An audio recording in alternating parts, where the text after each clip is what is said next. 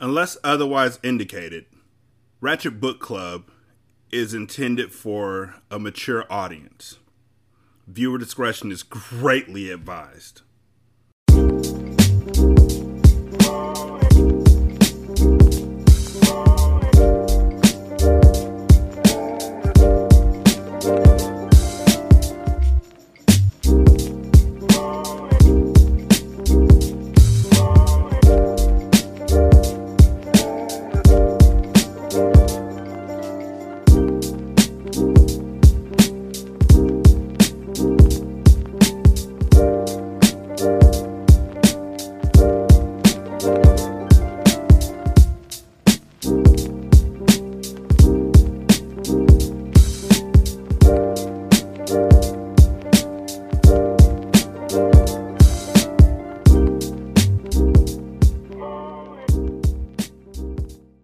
Welcome to Ratchet Book Club, where we read hood classics and good classics. I'm Derek.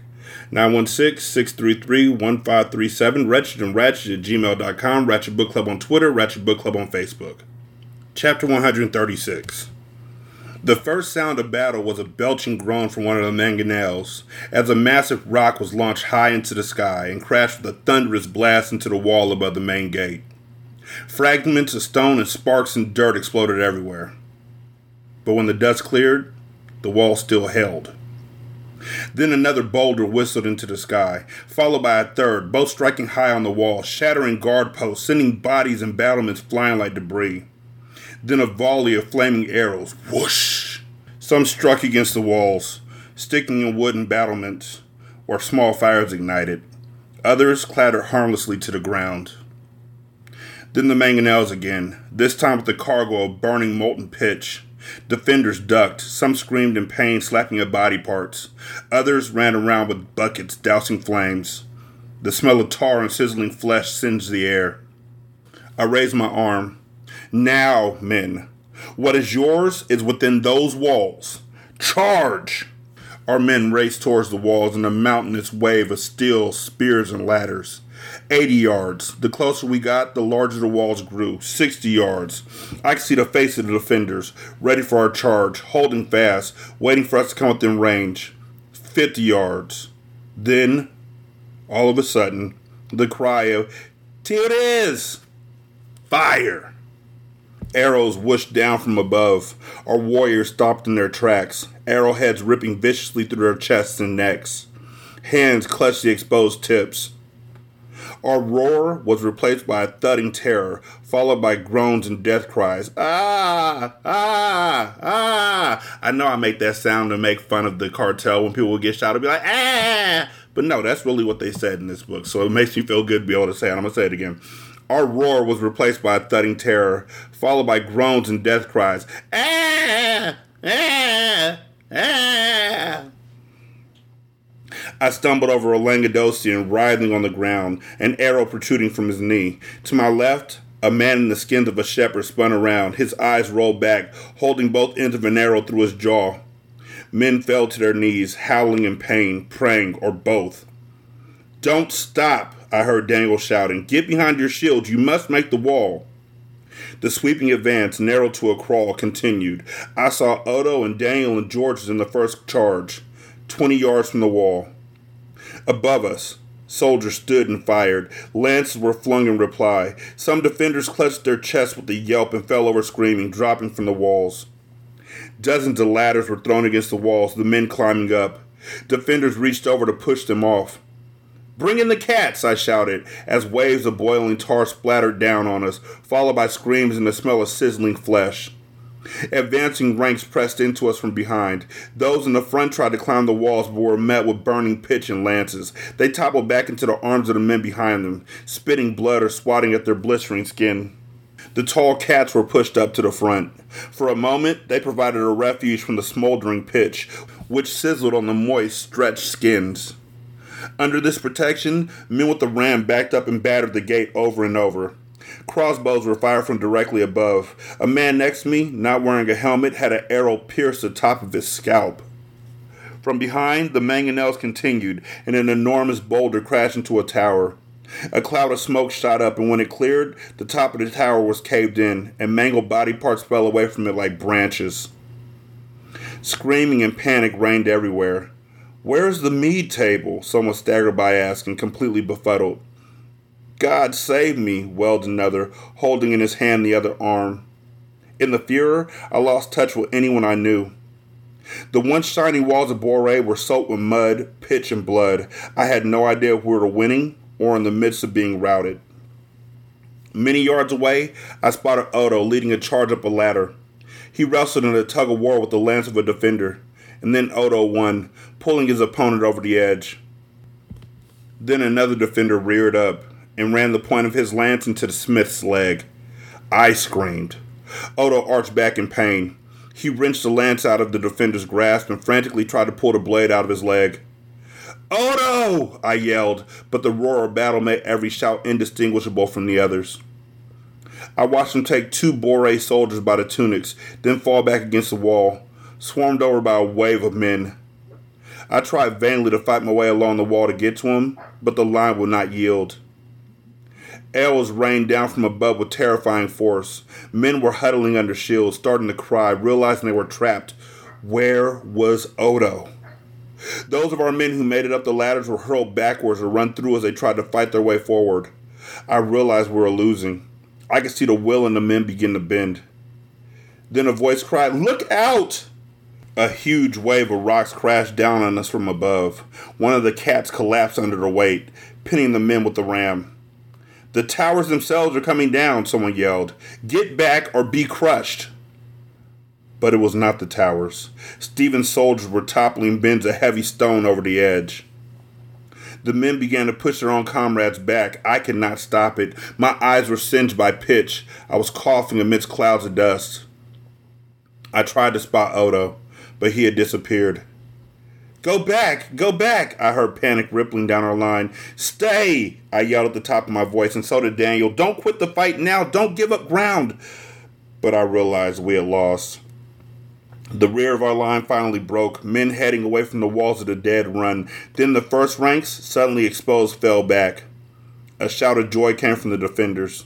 Nausea rose in my gut as the men peeled away, running for their lives. They were farmers and cobblers and woodsmen, not trained soldiers. I trailed the field and scanned for Odo, arrows whizzing by my head, but the smith was nowhere to be found. The ground was piled with bodies. I could not believe our losses. I staggered back, finally out of arrow range. A horrible moaning came from the field, wounded who would soon die. Grown men wept and muttered desperate prayers. I saw Georges limping on the shoulder of Daniel, both men white as ghosts. "Have you seen Odo?" I asked them. They shook their heads and stumbled on. I turned back towards the castle. Men on the walls were cheering. They were shooting arrows at anything that moved. My best friend was still out there. What was once a blossoming field was now a swamp of blood. Not a single man had made it over the walls alive. Not one. Not Odo. Yeah, that whole setup of how to siege or how to storm a castle just seems like you're setting yourself up for failure. Like, dude, you put the ladder against the wall. Cool. The people at the top are going to try and push that thing over while you're climbing up the ladder. That's messed up in the first place. Because if I'm climbing that ladder, I'm already scared of heights. And if I see somebody at the top jiggling with the ladder, I'm jumping off. That's it. I get 2 steps up, they start jiggling with the ladder, I'm off. I'm jumping off. I'm like, y'all go. I'll be behind you. I'll never go behind them. The second thing is you put the ladder up against the wall and they're trying to push it off, so you're completely at the will or mercy of them. You get to the top because...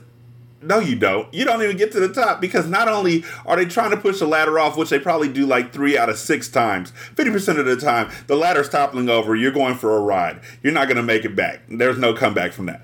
The rest of the people are getting flaming tar poured on them. Like, dude, why would I want to be on the ladder? If you tell me that my job in this war is to climb the ladder, I quit. I quit. This is not South Park, bigger, longer, and uncut. This is not Operation Get Behind the Darkies. I am not going to be the first person climbing that ladder. There's no way. At all. They dropped rocks on these folks. Like, not rocks, stones on these folks. They thought the towers were falling. No, they had buckets of stones that they were dropping on the people with ladders, and that is so messed up. They're shooting arrows at the people coming up the ladders, and it's not like you could dodge left or right while you're coming up a ladder. It's not the biggest ladder in the world. Nope, I'm good. I'm cool. There's literally no way that the people who are trying to storm a castle should be victorious at any point in time.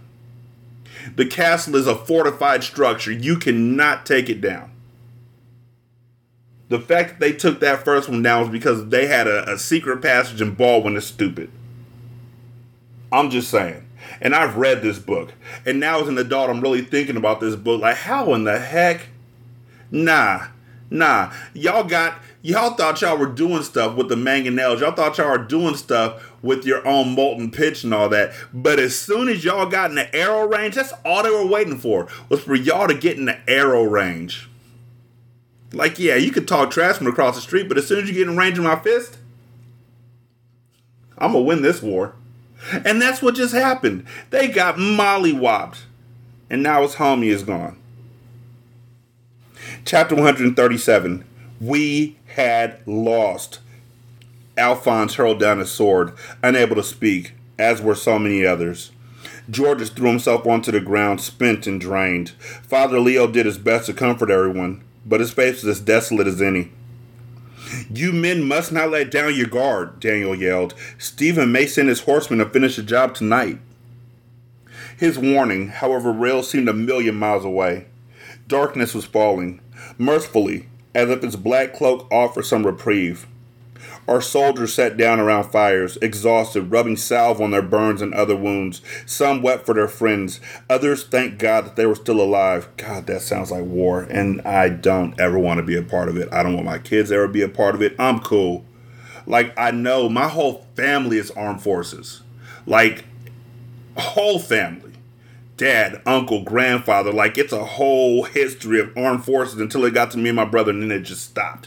And the reason why it stopped is because my mom, who was also armed forces, and her whole family down the line was armed forces, was like, there's a war going on, and if you go over there, you may not come back, and I couldn't live with that. And I still wanted to go. After 9/11, I still wanted to go. I wanted to enlist so badly. And then my daughter was born. And that changed everything. And after that, I wasn't interested in fighting for somebody I didn't know against somebody I didn't know. It just seemed stupid. I told a bunch of people once, and this is probably going to irritate people because they're like, stick to the story, stick to dribbling. But gangs, MS-13, Bloods, Crips, Gangster Disciples, whatever, are indicated by the flags they wear, the bandanas. They take over block for block in their area, securing land. People in their neighborhoods support them and love them. They represent the set. People are willing to die for the set. And if you don't support the set, you are basically scared into supporting the set. Isn't that the same thing as the army? I'm just saying. Did anyone see Odo? I looked around. I had known Odo since I was a boy. Eloise and Georges merely shook their heads. He's a wily sort, Georges finally said. If anyone can make it back, it's him. Yes, Alphonse agreed, pretending to be optimistic. He was so close in. He probably just ducked behind the walls to steal a keg of Stephen's best mead. Many died today, Daniel sighed, spreading out a map of Boré. We can't spend time on one more. The Chatelain is right, Ox nodded. 30 of my men are dead, maybe more. I looked into Languedocian's eyes. Your men were brave to join us, but this is not your fight. I release you from your pledge. Go, take the rest home. Ox stared back as if insulted. Who said anything about going home? He cracked a toothy smile through his beard. In Languedoc, we say a good fight doesn't even begin until some blood's on the floor. God gave us all 2 arms, but hell, one's just for scratching our balls anyway. Around the fire, we all started to laugh. Then the din subsided. Georgia shrugged. So, what do we do now? I looked at the men, face by face. Continue to fight, Alphonse said. Stephen massacred our town. That's why we came here, no? You've grown a lot of spunk, lad, Georgia sniffed. But tomorrow, it could be you who's left moaning out there. Keep pounding the walls, Daniel insisted. Ha, ha, that's what my wife said. By the rivers, they're not as fortified. We can hit them with our mangonels all day. Sooner or later, they'll cave. Father Leo cut in. Maybe soon, word from the king will come? It is autumn, Daniel pressed. You were in Antioch, Hugh. You've seen that a siege is not determined in one day. Stephen has scorched his own earth. They couldn't have stockpiled food and water for the entire winter. I had to ask, is anyone for meeting Stephen's terms? I looked around, awaiting their reply. There was only silence. Finally, Georges picked himself up off the ground. I was raised to grind grain, not to soldier, but we've all made our choice here. We've each lost loved ones. My boy Aloe, your friends, Ox, Odo. What would any of their deaths mean if we turned it in now? Whose death are you speaking of? A voice barked in the darkness. We looked up. A huge, hulking shape came forward. At first, I thought it was an apparition. Dear God, the miller shook his head. The big smith limped stiffly towards our fire. Odo's skins were torn and smeared with blood. His bushy brown beard was matted with who knew what. I met Odo's eyes, which showed the horror that he had faced. I was so exhausted, I could not even get up to give him a hug. The hell took you so long? Fucking hard to claw your way out with all those green and gold shits piled on top. He sighed with an exhausted grin. So, anything to drink? I finally got up, wrapped my arms around his shoulders in an adoring hug, and slapped his back. I felt his broad shoulders tense. His arms were covered in burns, and one leg was bloody and raw. Someone put a mug in his hand, and he drained it in a single swallow. A nod from Odo said, "One more." Then he looked up at us, our incredulous smiles. It was a bad day today, huh? We stared back. Well? Odo swung his bloody leg up, the gash in his thigh causing even Ox to cringe. He took the second mug and poured it all over the wound, sucking back pain. No mind. He shrugged at our blank stares. We'll kick their asses tomorrow. Chapter 138. We pummeled Boré again and again over the next few days. Our catapults battered the walls with heavy rocks. Our sturdiest rams pounded at the gates. Charge after charge, ladders were pitched against the walls, only to be thrown aside and the men on them killed. See? It's like being the red shirt in Star Trek. Like, no. Hey, look, can we do paper, rock, scissors for this? Like, can we fight for this? Like, I will fight you. Literally fight you to avoid having to go up that ladder. The bodies of our fallen comrades piled high outside the walls. I feared we could not take the city. It was too strong, too well fortified. With each repelled charge, the hope of victory faded. Food and drinking water were growing scarce. No answer was received from the king. Our will began to crack.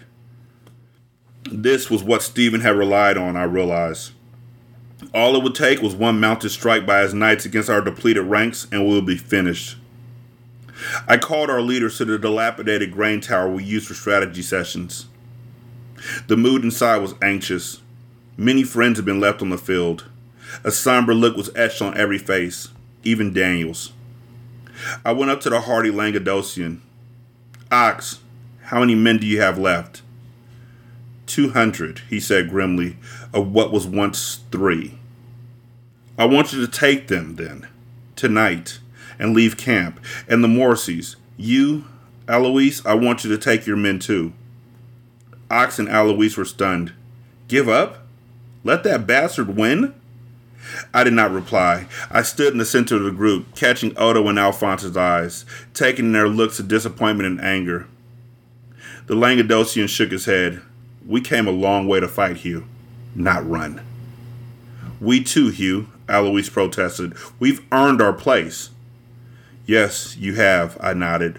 All of you have. I turned and faced each one to convey my thanks. And you shall have it, I declared, my voice coming alive. You shall have the chance that each of your friends sought as they were cut down. They stared at me, lost between alarm and confusion. Oh, shit, Odo's jaw dropped. It's another of those fucking pretexts. He looked at me as if he were trying to gauge the weather inside. We have Emily to blame for this. What's the plan, Hugh? My face gave away nothing. We're going to take this city, I finally said, but not as soldiers. I have tried to fight this as a military man and as a general, but I'm really a fool. And as a fool, even the great Charlemagne would have no advantage over me.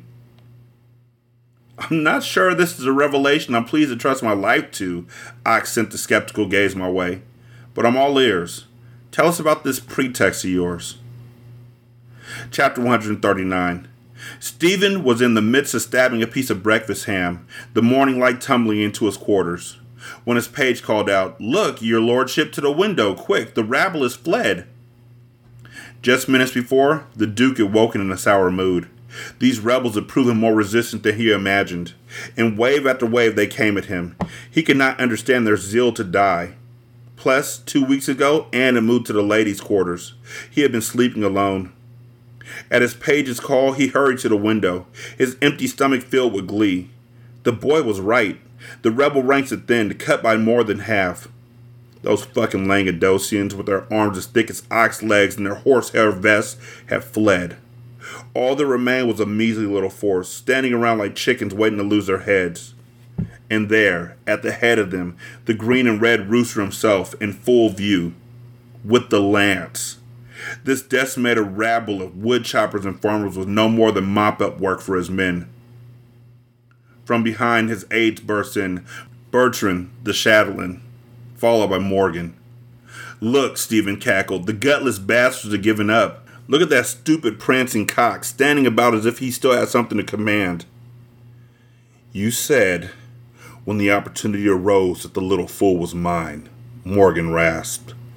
"So I did," Stephen beamed a gloating grin. "I did promise you that. Tell me, Bertrand, what strength do you estimate they still have?" The Chatelain scanned the field. "Barely 300, my liege, all on foot, with limited weapons. It should be no feat to round them up with our horsemen and achieve a quick surrender." "Surrender?" Stephen's eyes widened. "I hadn't thought of that. Yes, it might be good to extend a hand and save these poor, misguided fools a bit more blood."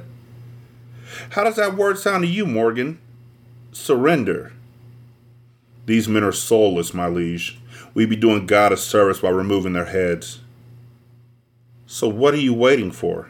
Stephen jabbed him in the chest. "The little bastard's lance still makes an ache in your side, does it not? You heard the Chatelain's advice. Let the knights ride with you." "Liege, those are my men," Bertrand interrupted. "They are our castle's reserve." "You know, Bertrand," Stephen interrupted, "that surrender thing, I've never been particularly keen on it. Morgan makes a case. These men have already forfeited their souls. No reason to keep them flooding around in this world." The Chatelain's stomach sank. "The Holy Lance or my dignity. That was his choice, was it not?" Stephen's eyes lit up. "And now it seems I will have them both, won't I, Chatelain? And Morgan, one more thing. I know how you enjoy your work, but do not forget your real purpose out there." "The Holy Lance, my lord." My thoughts never strayed from the prize. Chapter 140. "Look!" A cry of alarm spread amongst the troops. Several men pointed towards the castle. The gates of Boré had suddenly opened. We watched, all eyes fixed on the sight, not knowing what would emerge. Then we heard the rumble of heavy hooves clattering over the lower drawbridge and saw armored men atop massive crested chargers, trotting in rows of two. Silently, we watched the deadly battle formation assemble. No one moved. I knew even the strongest among us debated whether to fight or throw down our arms. "Positions, men," I called. The troops remained, eyeing the ever-growing enemy force massing on the ridge. "Positions," I called again. Then slowly, Odo picked up his gigantic club, and Alphonse, taking a deep breath, strapped on his sword. Then Georges and Daniel, too, armed themselves. They took their places without saying much. One by one, the rest began to fall in. We gathered in a tight formation, like a Roman phalanx. covered by shields. I prayed this final pretext will work. Alphonse took a breath. How many of them do you count? 200, all armed to the teeth. Daniel shrugged. He continued to count as they steadily poured out the gate and took their place on the field. Make that 3. And how many are we? The boy asked. Never mind, Daniel sniffed, raising his weapon. What are war horses and pikes against a good hoe anyway? You gotta know I suppressed like 10 jokes right there. You're all welcome. A stream of grim laughter trickled among the ranks. What is this city? Just one big fucking garrison? Otto shook his head.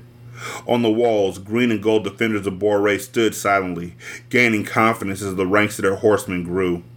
Chargers blew and snorted, held back from the charge as knights adjusted their armor and weapons.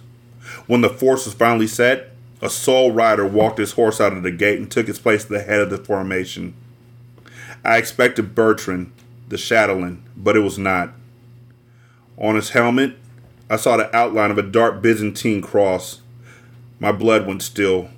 Once again, I was facing the man who had killed my wife and baby son. Which is why you fucking double tap, people. You double tap. You stab him once, you stab him in the face. Side face. Sheesh. Otto swallowed dryly.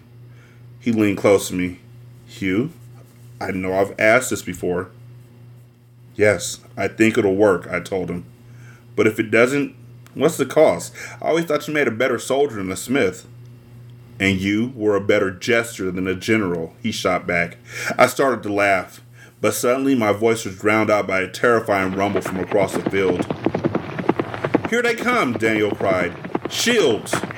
There was a hairy, desperate murmuring. People could be heard muttering their last prayers.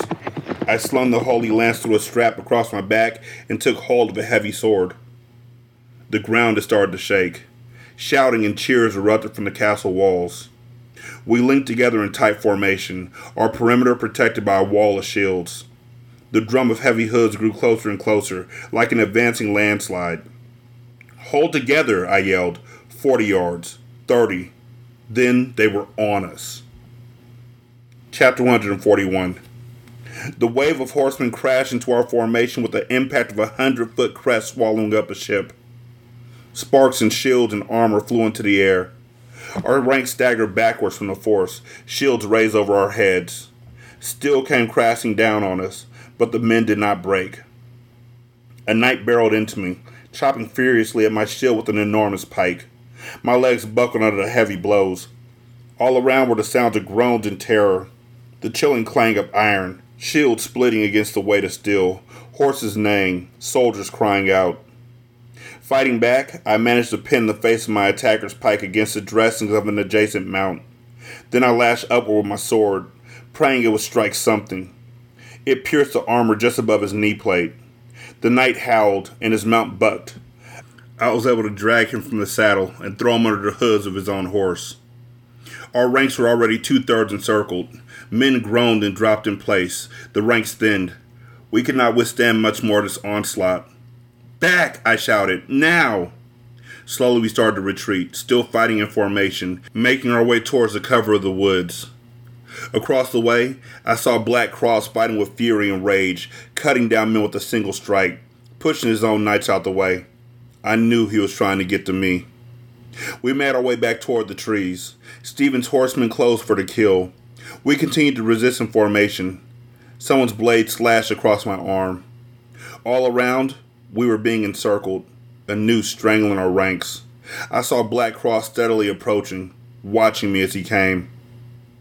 Suddenly, a roar rose from the woods. The trees themselves seemed to come alive with hide-clad horsemen and club-wielding warriors springing forth out of the green. The knights between us and the woods spun around. All of a sudden, they faced a charging enemy from behind.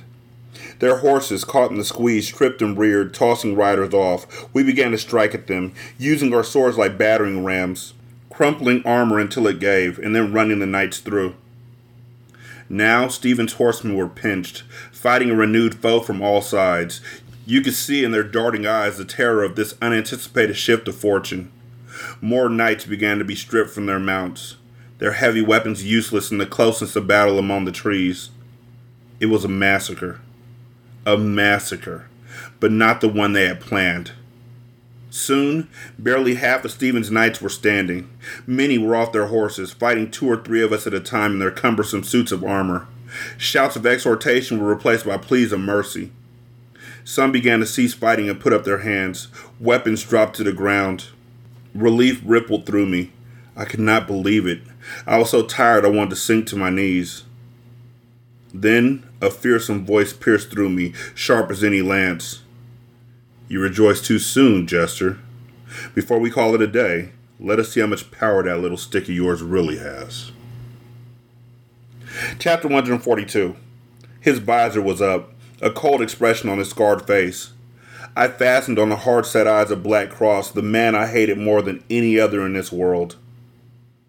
Twice, I spat at him. Twice what, innkeeper? Twice I have had to rid the world of the scum who killed my wife and child. I rushed towards him, hurtling my sword at his neck. The Topher put down his visor and stood his ground, pinning back my strongest thrust with ease. I hacked at him again and again. Each time he parried my blade. You have caused me shame, Black Cross said. Through his visor's narrow slit, I could see his pupils darting from side to side. With a ferocious howl, he leaped and swung his blade down on me with the power of a mangonel. I darted backwards, the wind from his blade only inches from my face. The Topher didn't even stop to regain his breath. He swung again, backhanded, aiming to slice through my legs. The mighty force of his blow almost drove my own blade into my thigh. Slowly, I forced his blade upward, but it took all of my strength. I felt like a boy straining against the power of a fully grown man. You are every bit the fool your reputation speaks, Black Cross chuffed. When I kill you, Stephen will take the lance and the lives of your men. Your severed head will be at the foot of your whore's bed. He sliced me again, each blow harder to fend off. I darted to the left, trying to catch my breath. Only my speed prevented me from being cut in half. But my quickness was waning. I couldn't beat Black Cross, I realized. He butted me, helmet into my forehead. I staggered back, the crash reverberating through my skull. The breath was heavy in my chest. A voice inside me pleaded, Please, God, show me the way. The Topher pressed closer and I stumbled, trying to scamper away. I crawled along the bank of the river, knowing my death was only seconds away.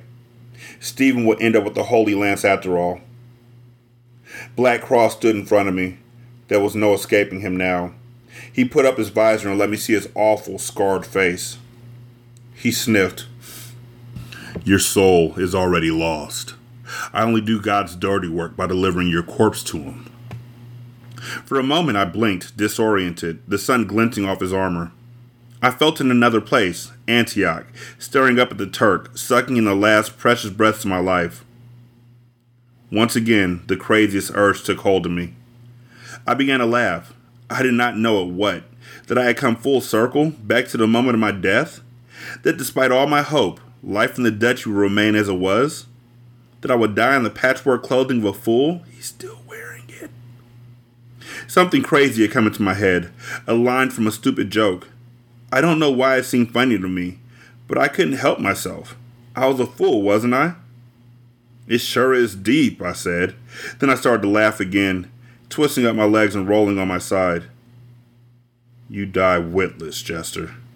Tell me, what image is so funny that you'll carry it to your grave?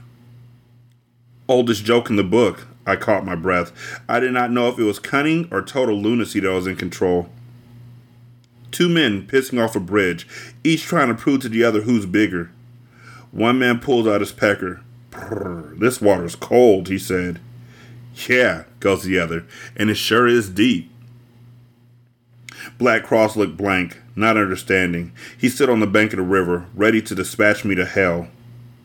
It sure is deep, I said again, this time a renewed certainty in my voice. It was only a flash, but I was sure I saw in his face a subtle recognition that all was not what it seemed, that he had misjudged something. Before he could figure it out, I kicked my legs and struck him squarely in the midsection. The blow sent him stumbling to the very edge of the riverbank. Black Cross struggled to keep his balance, and he did. He smiled disdainfully, as if to say, "You little man, that's all you have?" Then his boots could not hold the ground. He teetered, his armor dragging him backwards, and still his look was not of peril but merely annoyance. Little man, little problems. But then he began to fall. A clang of metal, the armor dragging him, picking up speed like a boulder until he rolled, grasping at rocks and weeds, all the way down to the embankment and tumbled into the river. He slid under the surface. I am certain that what flashed through his mind is that he will pick himself up and climb back and finish me off. Moments passed. I could not believe what was happening myself. The Topher did not rise. A gloved hand broke the surface and thrashed in the air, struggling for something to grasp onto. More time passed. Air bubbles rose to the surface. His glove flailed back and forth, but the Topher never rose again. Black Cross was done, drowned, dead. You better go in there and chop his head off. I'm just saying, you've already got experience with this. You better go up there and stab him in his neck or something. I forced myself to crawl over to the edge of the embankment. The fighting had wound down. Stephen's men were kneeling, groaning, hands in the air like they just didn't care. Some of our men were beginning to cheer, hoisting their swords above their heads. Then they were all cheering, jubilant faces reflecting the same incredible thing. We had won. Stephen was defeated. We had actually won. All around, people came rushing up to me. I didn't know whether to laugh or cry. Finally, tears bit at my eyes, tears of joy and exhaustion. People shouted my name as if I were a hero. I reached behind me for the holy lance. With whatever strength was left in my body, I thrust it high into the air, toward heaven. Chapter 143. Emily did not hear cheering. Why? She knew a fierce battle was underway. She had heard the pounding gallop of horsemen leaving the city, the walls shaking with their strides. Oh God, she thought. That could only mean Stephen had attacked. Hugh's army was now fighting for its life. Emily could not bring herself to look out the window of her cell. How could God let this ruthless bastard win? Fight, Hugh, fight. But she knew the odds were against him. She waited for the roar close by, announcing victory. It would tell her Stephen's killers had done their job, that Hugh was dead. But there was no roar. After the first rumble of horsemen, there was only the clash of metal, the gnashing din of battle, far-off cries. Then, in the distance, a trail of cheers. Why were the ranks on the wall so silent? She finally pulled herself up on the mat. No cheering. Could Hugh have won? Was it possible? Suddenly, the bolt jangled and the door was flung open. Stephen was there, his eyes fierce. 2 soldiers followed him into the cell. She forced a smile. I hear no cheers coming from the walls, my lord. Why do I think the battle has not gone your way? For both of us. Stephen snorted and seized her arm. There is a noose in the courtyard that awaits your pretty neck. Tomorrow morning, you traitorous bitch. You have no right to pass such judgment, Emily tried to twist away. You sentenced me to death on what charge? Sedition, abetting the rebels, fucking a heretic? Stephen listened with a shrug. Have you lost your mind? Is there no honor left in you? Have you bargained everything with the devil for a piece of metal? That lance? The lance, Stephen said, his eyes flashing, is worth more to me than you and your fool, and all the pitiful, honorable souls left in France. Emily shouted, You will not beat him, Stephen, whether you hang me or not. He came for you as one man. Now an army stands behind him. You cannot stop him, not with all your titles and mercenaries, no matter how many men. Yes, you're ruddy little fool. Oh, now you really got my knees knocking, Stephen laughed. He will come for me. Stephen shook his head and sighed. Sometimes I think the two of you actually deserve each other. Of course the fool will come for you, my pathetic girl. That's precisely what I'm counting on. Chapter 144. The realization settled over the men that the battle was finally over. No more fighting. No more blood. They looked around, stunned and elated. Those who had lived sought out friends and embraced them. Georges and the Languedocians, Odo and Father Leo, Alphonse and Alois, farmers and Freemasons, jubilant just to be alive. I led our men back to the castle walls, exhausted, out of fight, but as conquerors. The same defenders who had pushed aside our attacks now sullenly watched us, arms at rest. Stephen's captured knights were pushed to the front, stripped of their armor, and forced to kneel. A cry rose up.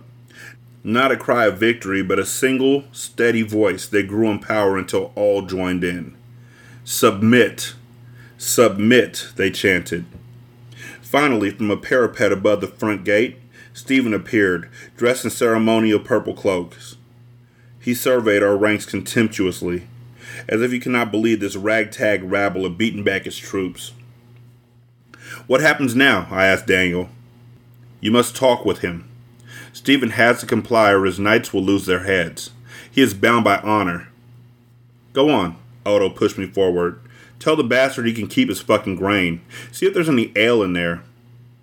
I grabbed the lance. Someone hitched up a mount for me. I'll come with you, Daniel said. I'll go too, the miller said. I looked at Stephen. I didn't trust this bastard, no matter how deeply he was bound by honor. I think not. I shook my head. I had someone else in mind. We brought up Baldwin. He had long been stripped of his fancy clothes and was dressed in a burlap tunic like any common man. His wrists were bound, his haggard face badly in need of a shave. It's your lucky day, I said, plopping a plumed hat upon his head. If all goes well, you'll soon be back in silk. You do not need to dress me up. He threw off the hat. You can be sure Stephen will recognize one of his own. Suit yourself, I nodded solemnly.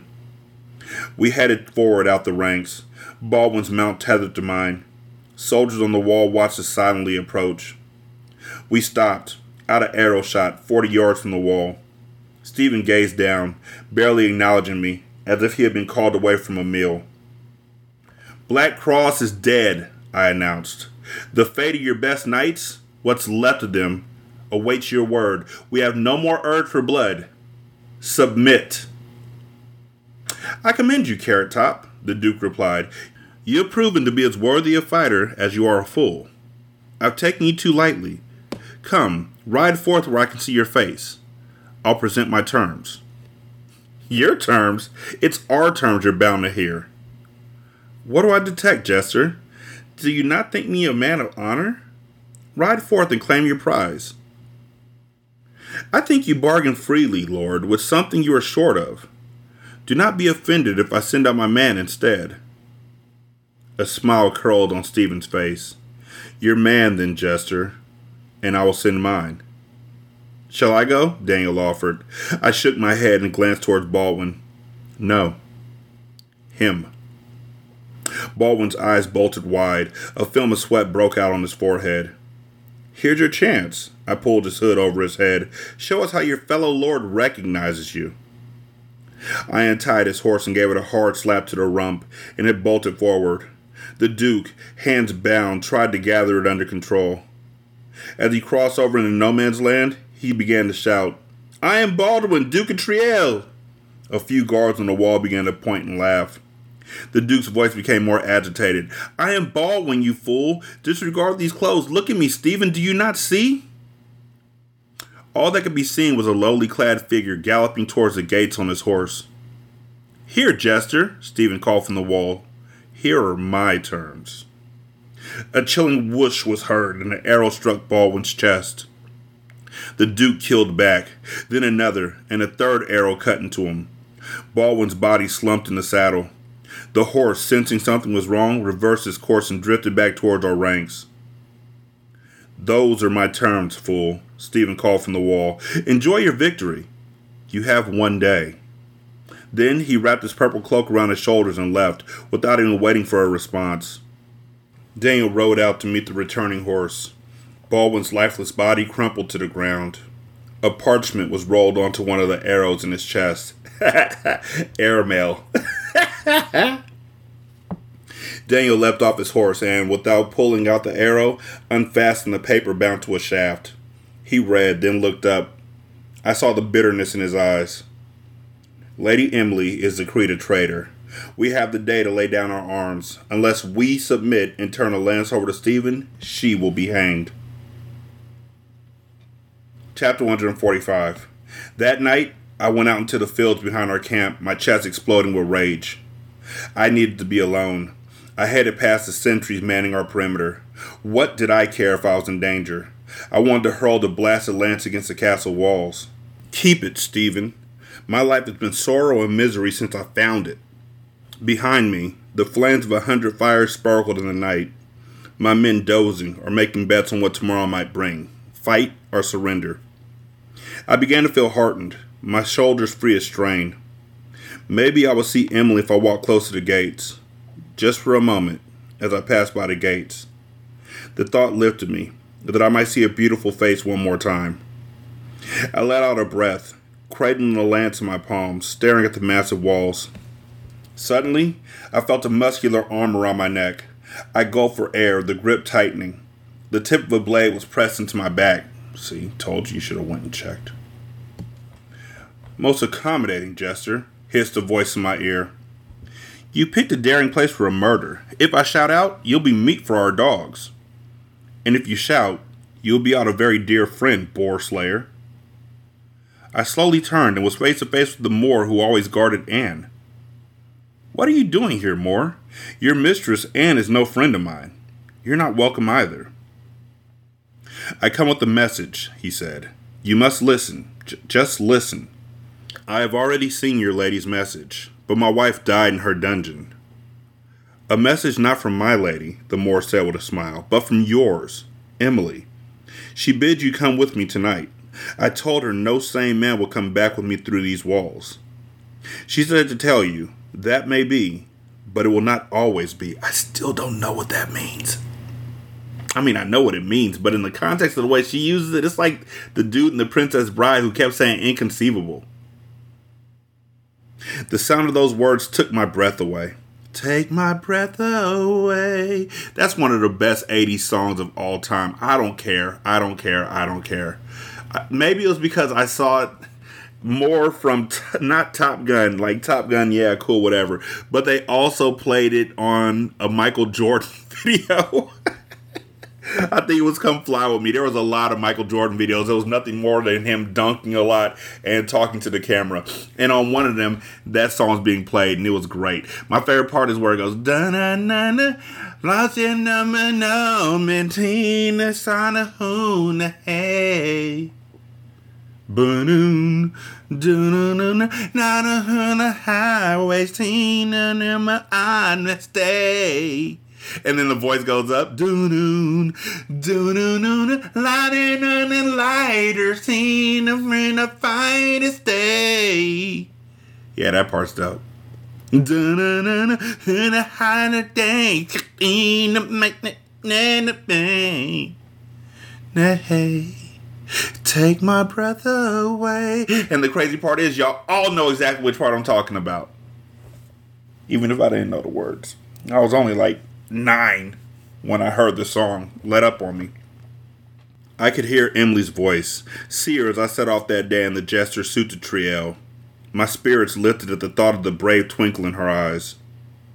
Do not smile yet, warned the Moor. It'll be a long shot to save her. Choose 2 men, your best, 2 whom you'd be happy to die with. Then we must go. Inside. Now. Chapter 146. I chose Odo and Ox. Who else? Well, anybody other than Odo. I mean, he got stabbed up in the leg. He could barely move, fam. Like, don't put him through that. Get Georges out there. I don't know. They were the 2 bravest, and they had got me this far. Around midnight, we left, snaking our way through the camp and into the woods without attracting attention. Then we followed the river to where it neared the city walls, away from the main gates. Through the darkness, I saw the outline of the great cathedral, lit by the flames of sentry fires. We could even hear Stephen's men talking while manning the walls. We kept close to the river, approaching a part of the city I did not know. We forded the river at a low point the Moor knew. Creeping along the wall, we finally reached a spot that seemed to be the exterior of a large stone building many stories high. Narrow window slits were carved into the wall. I had no idea where I was. The Moor climbed up to one of the narrow slits. He scratched the opening. A voice whispered back, "Who is there, fool or king?" In his broken accent, the Moor said, "If fools wore crowns, we'd all be kings. Quick, let us in, or we'll all be hanging tomorrow." Suddenly, chunks of the wall began to shift. The slit grew larger, a block at a time, and I could see it was not a window, but a tunnel. "What in the hell is this?" I asked. "La Porte de Fou," the Moor said, hurrying us through. "The Fool's Gate. It was dug during the wars with Anjou as an escape route, but the Angevins found out, and they were waiting there. They slaughtered all who came out. Anyone who went through was said to be a fool. Thought you'd appreciate the touch." "Very, reassuring," Odo swallowed uneasily. "My apologies," the Moor said. "I would have suggested the main gate, but all those men in green and gold surcoats with big swords were standing around guarding it." He pushed Odo forward. We crept through the narrow opening. A dim light appeared up ahead. "Come, quick," I heard a voice on the other end. I did not know where I was or whom I was heading towards. I prayed this was not an ambush. The tunnel was not long, only the length of a building. We came out into a torch-lit room, arms assisting us as we jumped. Those arms belonged to a man in a deep blue robe with a white beard. I immediately recognized him. August, the physician who had healed me after I was attacked by the boar. This was his hospital. People in the throes of disease reclined on mats or leaned half naked against stone walls. August led us down a hall into a large adjoining chamber, a study. The walls were lined with heavy manuscripts, scrolls all about. I had barely enough time to thank August for his help before the physician scurried off, shutting us in. My heart beat nervously. "What is next?" I turned to the Moor. "What's next," said a voice from the shadows, "is to pray that holy lance of yours has a fraction of the power it's said to, if you intend to save the life of the woman you love." I spun to see a shape in the hood emerge from a corner. I did not know whether to raise my knife or bow. I was staring at Lady Anne. 916-633-1537, ratchetandratchet@gmail.com, Ratchet Book Club on Twitter, Ratchet Book Club on Facebook. Leave a review on Spotify. Takes like 13 seconds. Leave a review on Apple Podcasts. Leave a review on the Good Pods app. Leave a review on Podchaser. You can donate to the show at patreon.com/singlesimulcast or on buymeacoffee.com/sscast, or you can leave a tip in the tip jar on the Good Pods app. Everything on Patreon only costs $1. You get a lot of content for it too, except for my recipes. Those cost $15. Yeah. Thank you so much for listening. I greatly appreciate it. Y'all be good. I'm gonna holler at you later. Peace.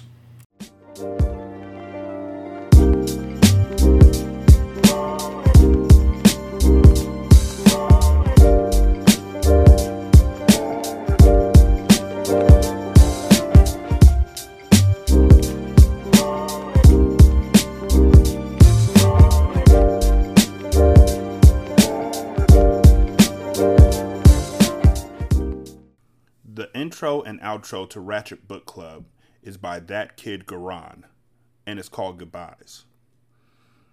You can email him at tkgbeats94@gmail.com for more information on how to lease this beat. This is Single Simulcast. Don't know by now, did you slip?